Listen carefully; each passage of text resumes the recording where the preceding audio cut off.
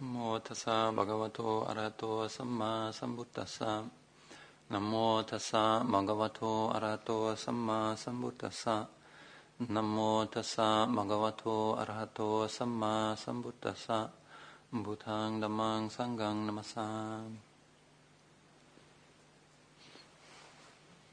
Good evening. Somebody gave me a question. It says, could you please talk about wisdom and understanding as they come up in different aspects of meditation?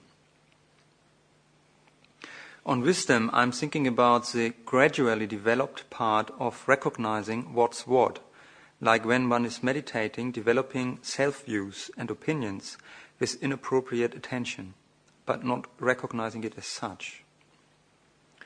And on understanding, I'm thinking about the suddenly opening clarity. The other day we were talking about how things seem impossible before understanding, but with a moment's change, it just couldn't be more obvious.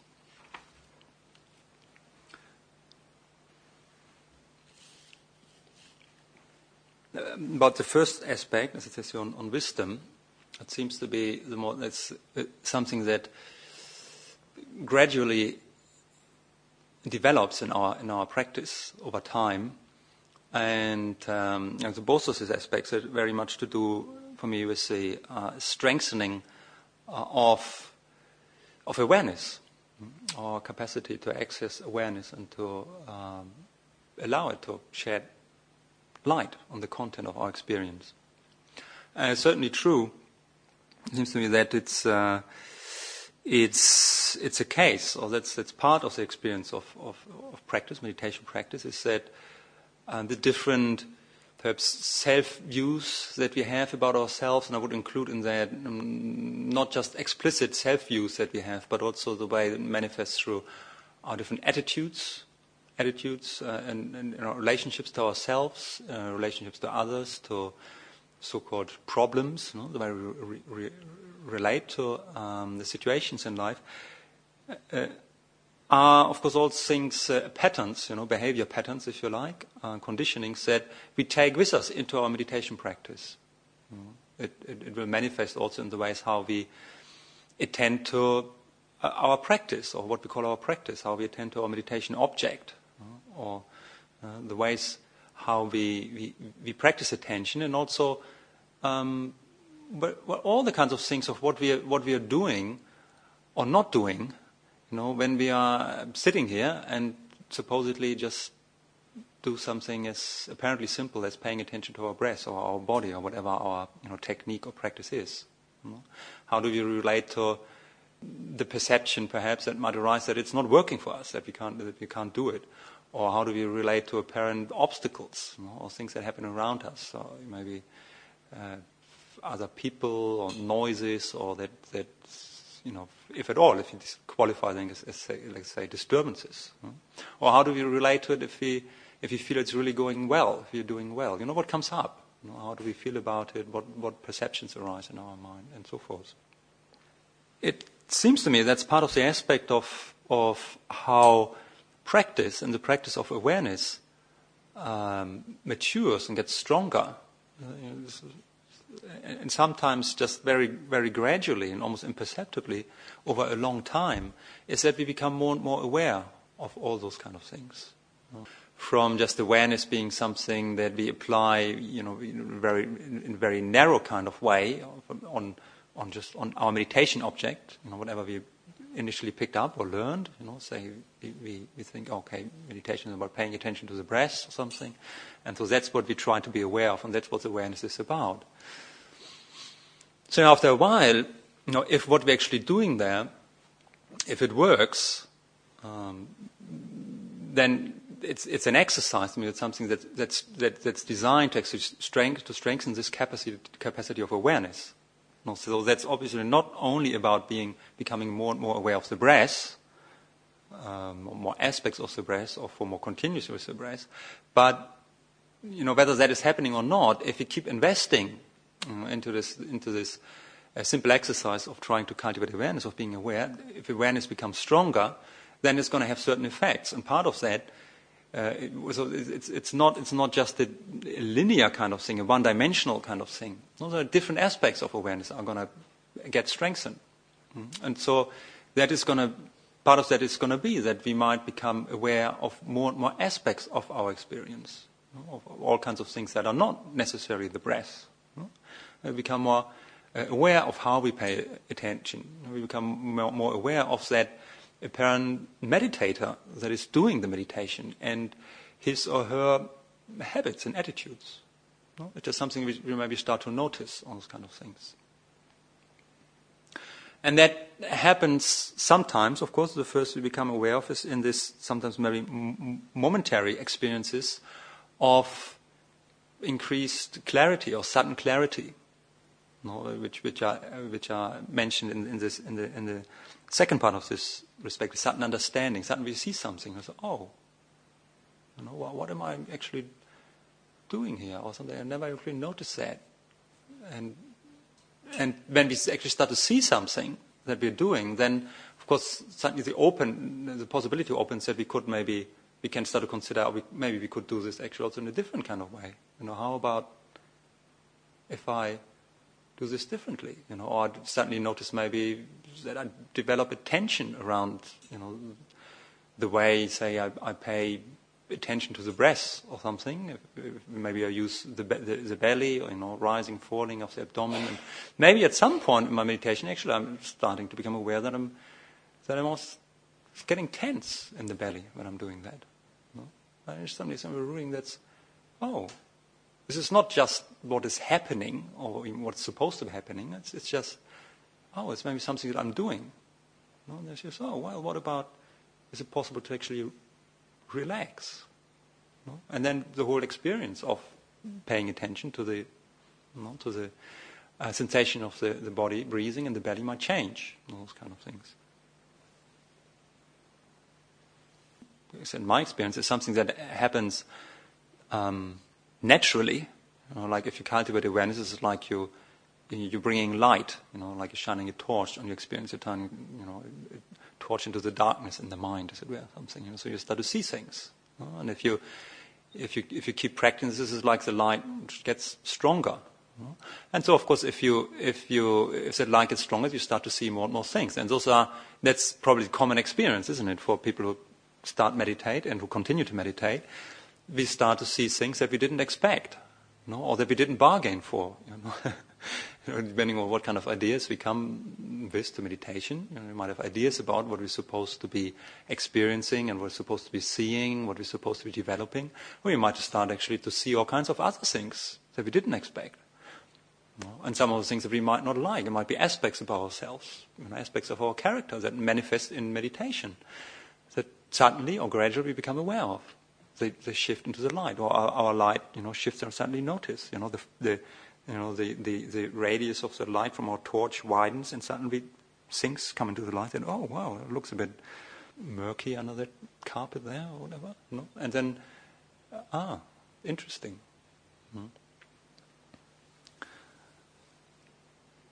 And but it does help, of course, if we have from the beginning we take that into account. If that's part of our vision of understanding of meditation, that is part of what meditation is about. It's not just about becoming more and more proficient or staying with a particular meditation object or to sticking and developing a particular technique, but it's about strengthening awareness and about seeing more clearly and becoming more and more aware of our self-views that we are holding, that we might not actually be aware of, our attitudes, the ways that we relate to ourselves, we relate to life, to start to see, and so then gradually to come to understand ourselves better, and therefore then also to have more option, of course, and to become more wise in the kinds of ways that we can relate to our experience.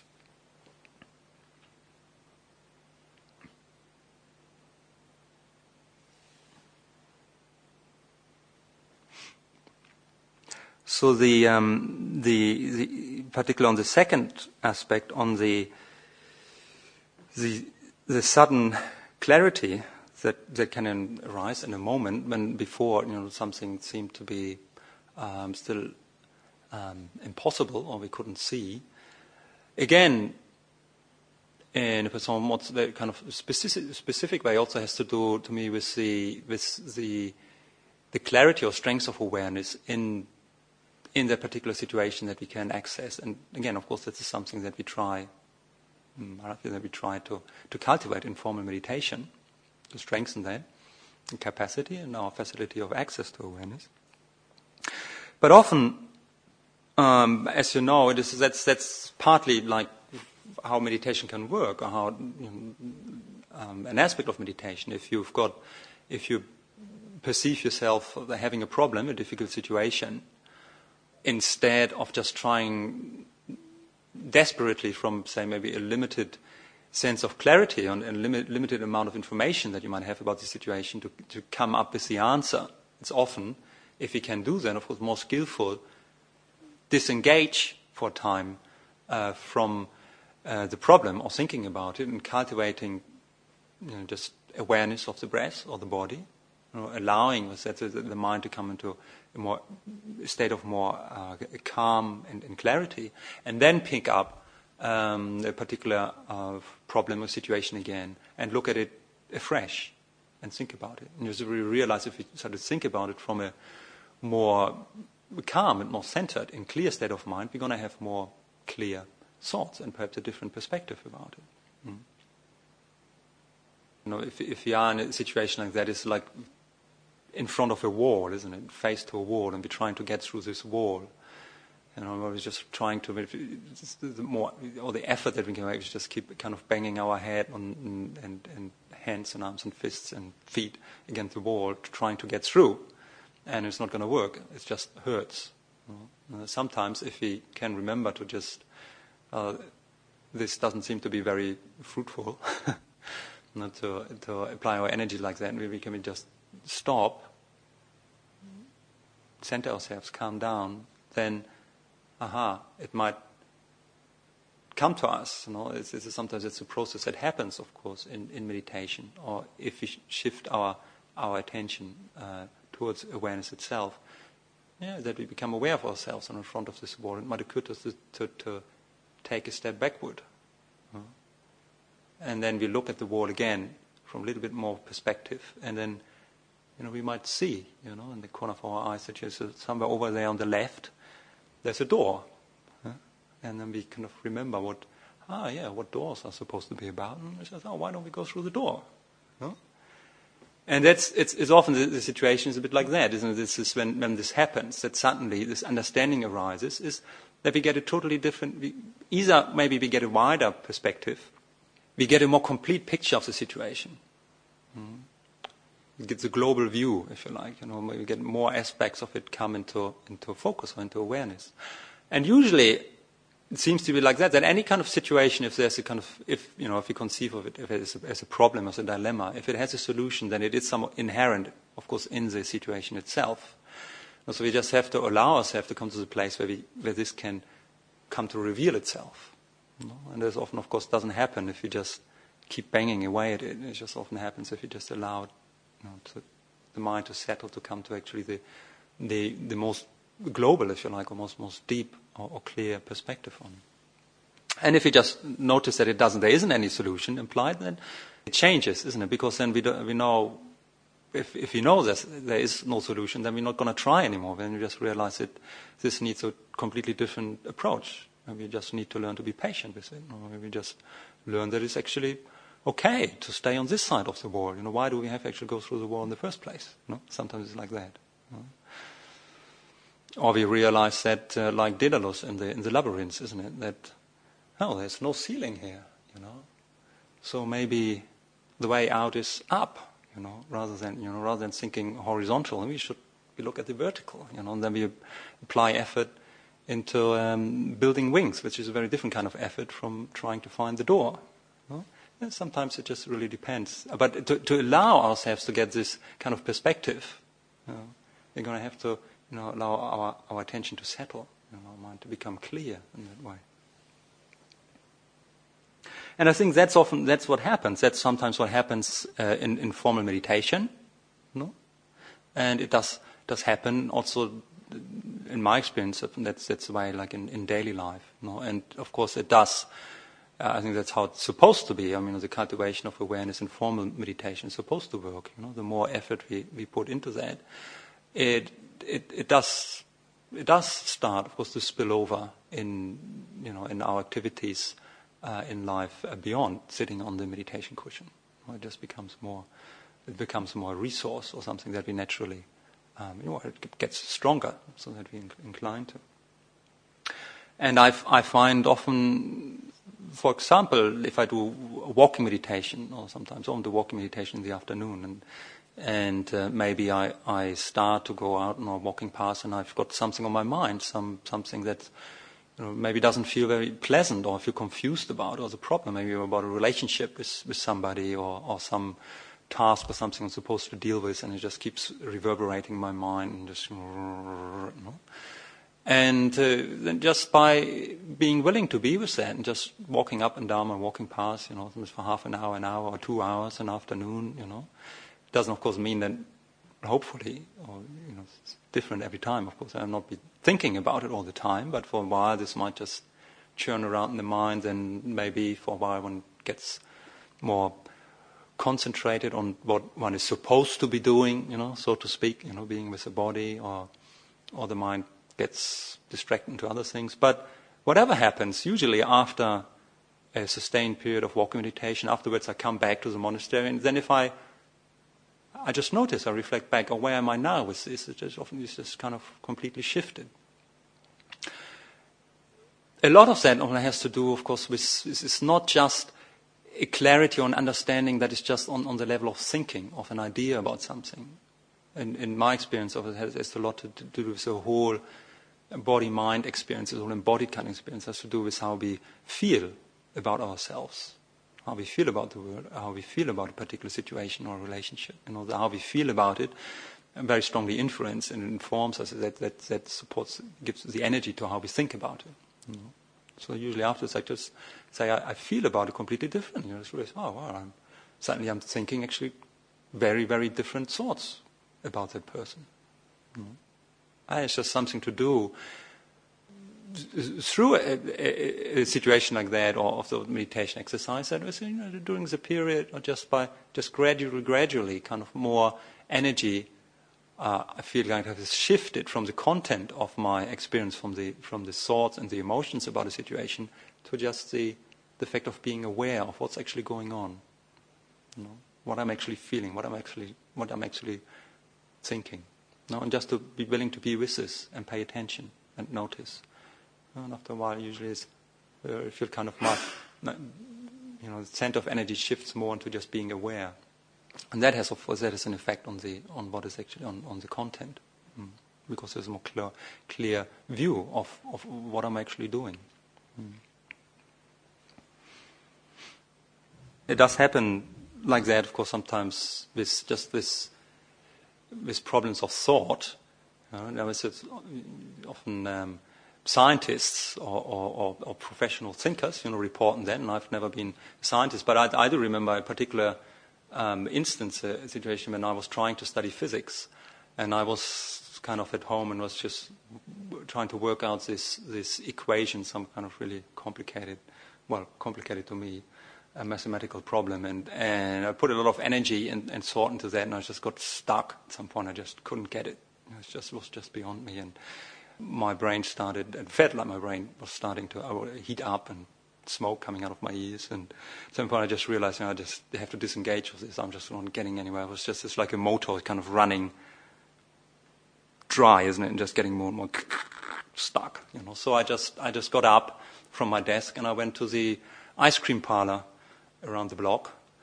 This was before I was a monk, when I was a student, and on my way there, just walking along, I wasn't even thinking about the problem anymore. Suddenly, boom.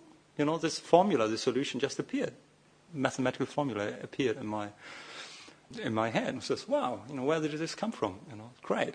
Just relax and don't think about it anymore, and there it comes. Of course, it doesn't work like that, as a technique. Well, you have to, of course, also recognize part of this has to do with the fact of the energy that one has put into it before, to really have having actually thought about it hard and putting actually all the facts in there. But then at a certain point, when one gets stuck, to actually, to get one's fingers out of it and just let it sink, through the brain or the mind and whatever it is, and let it work itself out. And sometimes, and when the right conditions are there, in a more relaxed state of mind, and suddenly a solution comes like this. But I mean, the point here for me was is that often in talk in terms of practice, there's of course more involved than just like thought on that level. It has to do also with the clarity on the level of our feelings and our emotions about whatever it is, ourselves, others, our relationships, and so forth. It's important to see for me that when we have those moments of greater clarity, that arise when we have a more clear access to actually awareness of what is actually happening right now, rather than being entangled in our emotions and thoughts, is something that, of course, then might inform us to act on it in a particular way that might be unobstructed and helpful. And it's interesting. This is something that our mind, or that we will remember. It becomes a point of reference, because it's, of course, important to see, and that has to do with the relationship about this moments of clarity of understanding and the gradually developing wisdom. Is it doesn't usually mean that we have kind of resolved this problem or conundrum or this issue once and for all. That's how it might sometimes, at the beginning, feel at the first moment. I cracked it, now I'm seeing it clearly. This is what I'm doing, and this is what's unhelpful. Now I'm seeing it, I'm just stop doing it. And it works in the moment. So I can act. I'm unblocked, and I can act maybe in a beautiful way in some situation. But then usually the experience is, of course, next week or tomorrow or 5 minutes later, we seem to be back in the same or a different kind of state of conflict or confusion, and just seem to be stuck in the same type of problem again. Or we've just seen through our way of how we got annoyed or angry about one thing, and we've just seen through it, and then we just turn around and then get annoyed about something else, or we find, that's the next week we just work ourselves into the same kind of state of problematic relationship to the same person again. We seem to forget or just fall back into, because all those things, of the more unhelpful things that how we think and relate and feel, are, of course, often strong habits, patterns of conditioning. Well, it's important to recognize that even that's the case, those moments of clarity, of course, they are there and they register. So they do become a helpful point of reference, which, if we pay attention to this, then of course they will help us in the future to maybe remember more quickly, not to get entangled quite as deeply. They give us more perspective. We know already, we see, this is how it feels right now. But we remember, there is a different way of relating to this, and we have actually been there, we have actually seen that. It's not just a theory or something from a book or a good idea. It's something that we have actually experienced, so we can actually make reference to that. And that, of course, helps us sometimes even to ask ourselves the right kind of questions, to question the way how we feel, entangled in our emotions in the moment. Or if that doesn't work or doesn't help, at least to just be patient and invest. Rather than believing what we're feeling or thinking right now, to invest into the awareness and being patient and wait and see, what happens and when we come into a state of greater clarity. And so this is actually a process then, this is a positive kind of feedback loop, and gradually it just becomes easier. And there is actually, it's not a kind of, always in my experience, a straightforward, clear kind of progression, but there is a progress, I think, that we can experience, hopefully, in that, in our life. Over the years of practice. That's helpful, I think, then in various ways. It does help us to recognize how do we actually feel, what are these kind of particular self-views that we have, or views about others, attitudes that we have, how do they change in different kind of situations? And which ones are the ones that are actually more helpful?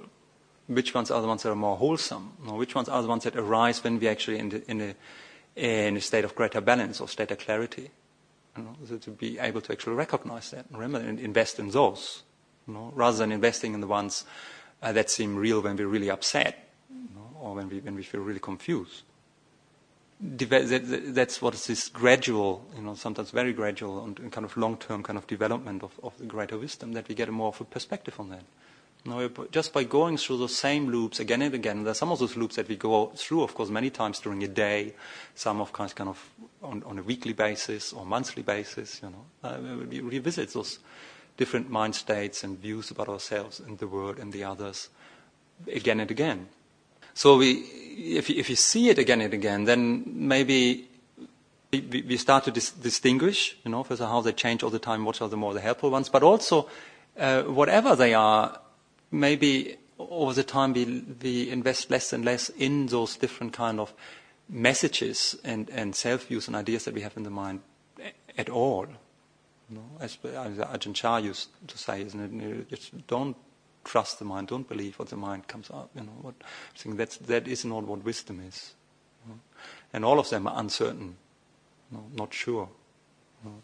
It's not that necessarily, even the good ones, doesn't really mean that those are the real ones. This is just how you feel in that kind of situation. The other ones, are the way how you might feel about yourself or about somebody else or about the world in a different kind of situations. You just become more, you just notice all those different kind of versions that you have of yourself on what they depend on. So we don't have to actually believe any of them. This is one of the ways, or many ways in which, and of course monastic life is very helpful for practice. And one of them, I think, is this. And it might also apply to you in different ways in lay life, I don't know. But the routines that we have, similar things that we do always at the same time. Then we've always of course, a lot of variation as well, but there's kind of a strong kind of structure of pattern of repetitive ways of things that we do. And that allows very much to see how similar things, similar mind states and emotions and moods arise. Always, well, at least that's how it's for me, at the same times, dependent maybe on similar kind of circumstances. And for me, the way how I feel about myself and about the world and about the people I live with, it very strongly depends on the time of the day even. And I know that from the years of just living here. Say, I do feel very different about myself and the world, by and large, at 4 o'clock in the morning, than how I feel about myself and the world and the people I live with at 4 o'clock in the afternoon. That's interesting, because that's very interesting to know, isn't it? When I wake up early in the morning, there's certain types of kind of flavors about the world and me and things, and I recognize that. Still maybe just lying there, the mind is still kind of half entangled in the dream world or something. It's a certain kind of, the mind is more vulnerable in some ways, isn't it? It has kind of advantages and disadvantages, and it's certainly very interesting to look at what comes up and how you feel about life then. And it's not only very different to kind of 4 or 5 o'clock in the afternoon, once I've had a pot of tea. And when in my case, I usually feel much more positive and confident about myself and things than very early in the morning. But it's very different to even half an hour later, when usually I tend to get up. I tend to do Qigong, kind of Chinese exercises before meditation, and say, when I'm still kind of lying there on my back, and quite still, and then just feeling the body is of course very nice, very relaxed. It's still cozy and warm under the blanket, or just notice what the mind is doing, what comes up. Or once I've actually decided, okay, it's time to get up, and just 50 minutes later or something, I'm doing my exercise, and a lot of that is it's like just standing exercises. So I'm just standing there, and I'm still maybe thinking about the same things and contemplating. The body is very quite still, but it's standing now instead of lying down. And it's a quite different bodily experience. It's much more energetic, of course. And the way I then usually feel in myself, and therefore the way I think about myself and the world, is very different. It's just, and that's just very it's just very good to know, and just take notice of that, so that we don't actually believe so much what is actually going through the mind, what we think. Now that helps, of course. That's part of what strengthens the process of helping, to shifting our attention to actually what is actually aware of the content, about how I feel, how I think about the world. But even one step further, it's also not even to make a self out of an idea about those particular patterns, that we can observe. Because I say, well, it's usually I feel different 4 o'clock in the morning to 4 o'clock in the afternoon. It doesn't mean that I always feel the same, at 4 o'clock in the morning. It changes. There's a certain range of things that I can feel, and even that means I don't have no clue how I'm going to feel tomorrow morning at 4 o'clock. Or when I wake up. I can't even know, you can't know how we're going to feel actually in a few minutes. No, we cannot know that. But we can just keep being aware of it and investing and being aware of, how am I feeling right now? And how is feeling and thought, how does it relate? And not to believe any of it, not to dismiss it. Because it's quite important. We should just know those things. And see how it shifts, how it changes. And the last thing I'd just like to add to that, I think is very important, is this aspect that it has a lot to do, of course, with the effort, the energy that it invests into paying attention and to being aware of what's going on inside. But that's not all of it. I think a lot is also to do with how we act. How we act on that, and how on what we see. Because if a lot of these attitudes, self-views, of course, they have to do with how we relate to ourselves, to others. They have to do with concrete situations, problems, usually in that sense, that are relevant for practice. We conceive of them like that. What I'm supposed to be doing? What's the right thing to do in this particular situation? And say if we have conflicting intentions and motivations we are not clear about, we don't know what to do, and then if we contemplate that, we stay with it, and we have one of those moments where suddenly we feel we come into a place of clarity. There's a strong awareness, and suddenly we see, this is the right thing to do. And we have this feeling of becoming unblocked, and then we move along and act on that. It has a relevance in how we live and what we do and how we act. And then it's very important, actually, of course, to do that, to go along with our insight, our understanding that's supported by the clarity tells us. And then to pay close attention to see how this feels. If I feel I'm actually doing the right thing. That might have felt difficult, just a moment before when I was thinking about it, what's the right thing. Part of me might say, I don't want to bother, I can't be bothered, or if it's something that we perceive to be, say, maybe a difficult thing to do, that we resist. Say, why should I do it? Somebody else can pick it up, or why always me? The others don't seem to be bothered, so why should I bother about it? Another thing says no. And suddenly we think, no, but this is the right thing to do. Okay, right, so I'm going to do it. And then how does it feel afterwards? Usually, hopefully, when we see it, what's the right thing to do, we usually feel good about it afterwards. So it's important to actually really note that and let that sink in. So that because it works in the same way, it strengthens, of course, that clarity, that gradual increase, growing of that wisdom, which is not just the wisdom that's in the head, in the mind, but it's wisdom about how we live. It has to do with sila. And this is wisdom of the heart. So that next time when we come into the situation, part of us is more likely to remember. When we're in the same dilemma and we're resisting something, we see, remember in the past, if I follow this, can't be bothered, how did that feel afterwards? Or if I'd followed it, maybe I feel lazy or lethargic or whatever the reason is, or proud or something. But I feel, if I overcome this initial resistance, what happened when I did overcome it in the past and I did what actually really felt like the right thing, it felt good afterwards. I remember then. So then it's a choice. It becomes more likely, of course, that I make the choice to overcome my initial resistance and go for the long-term benefit. And I feel, I'm likely going to feel good afterwards. And so this is something that, even if you might find, certain things, patterns, conditionings that we have, that we meet again and again, the same kind of resistance, the same kind of weaknesses that we might have, and take, to be ourself, our self-view.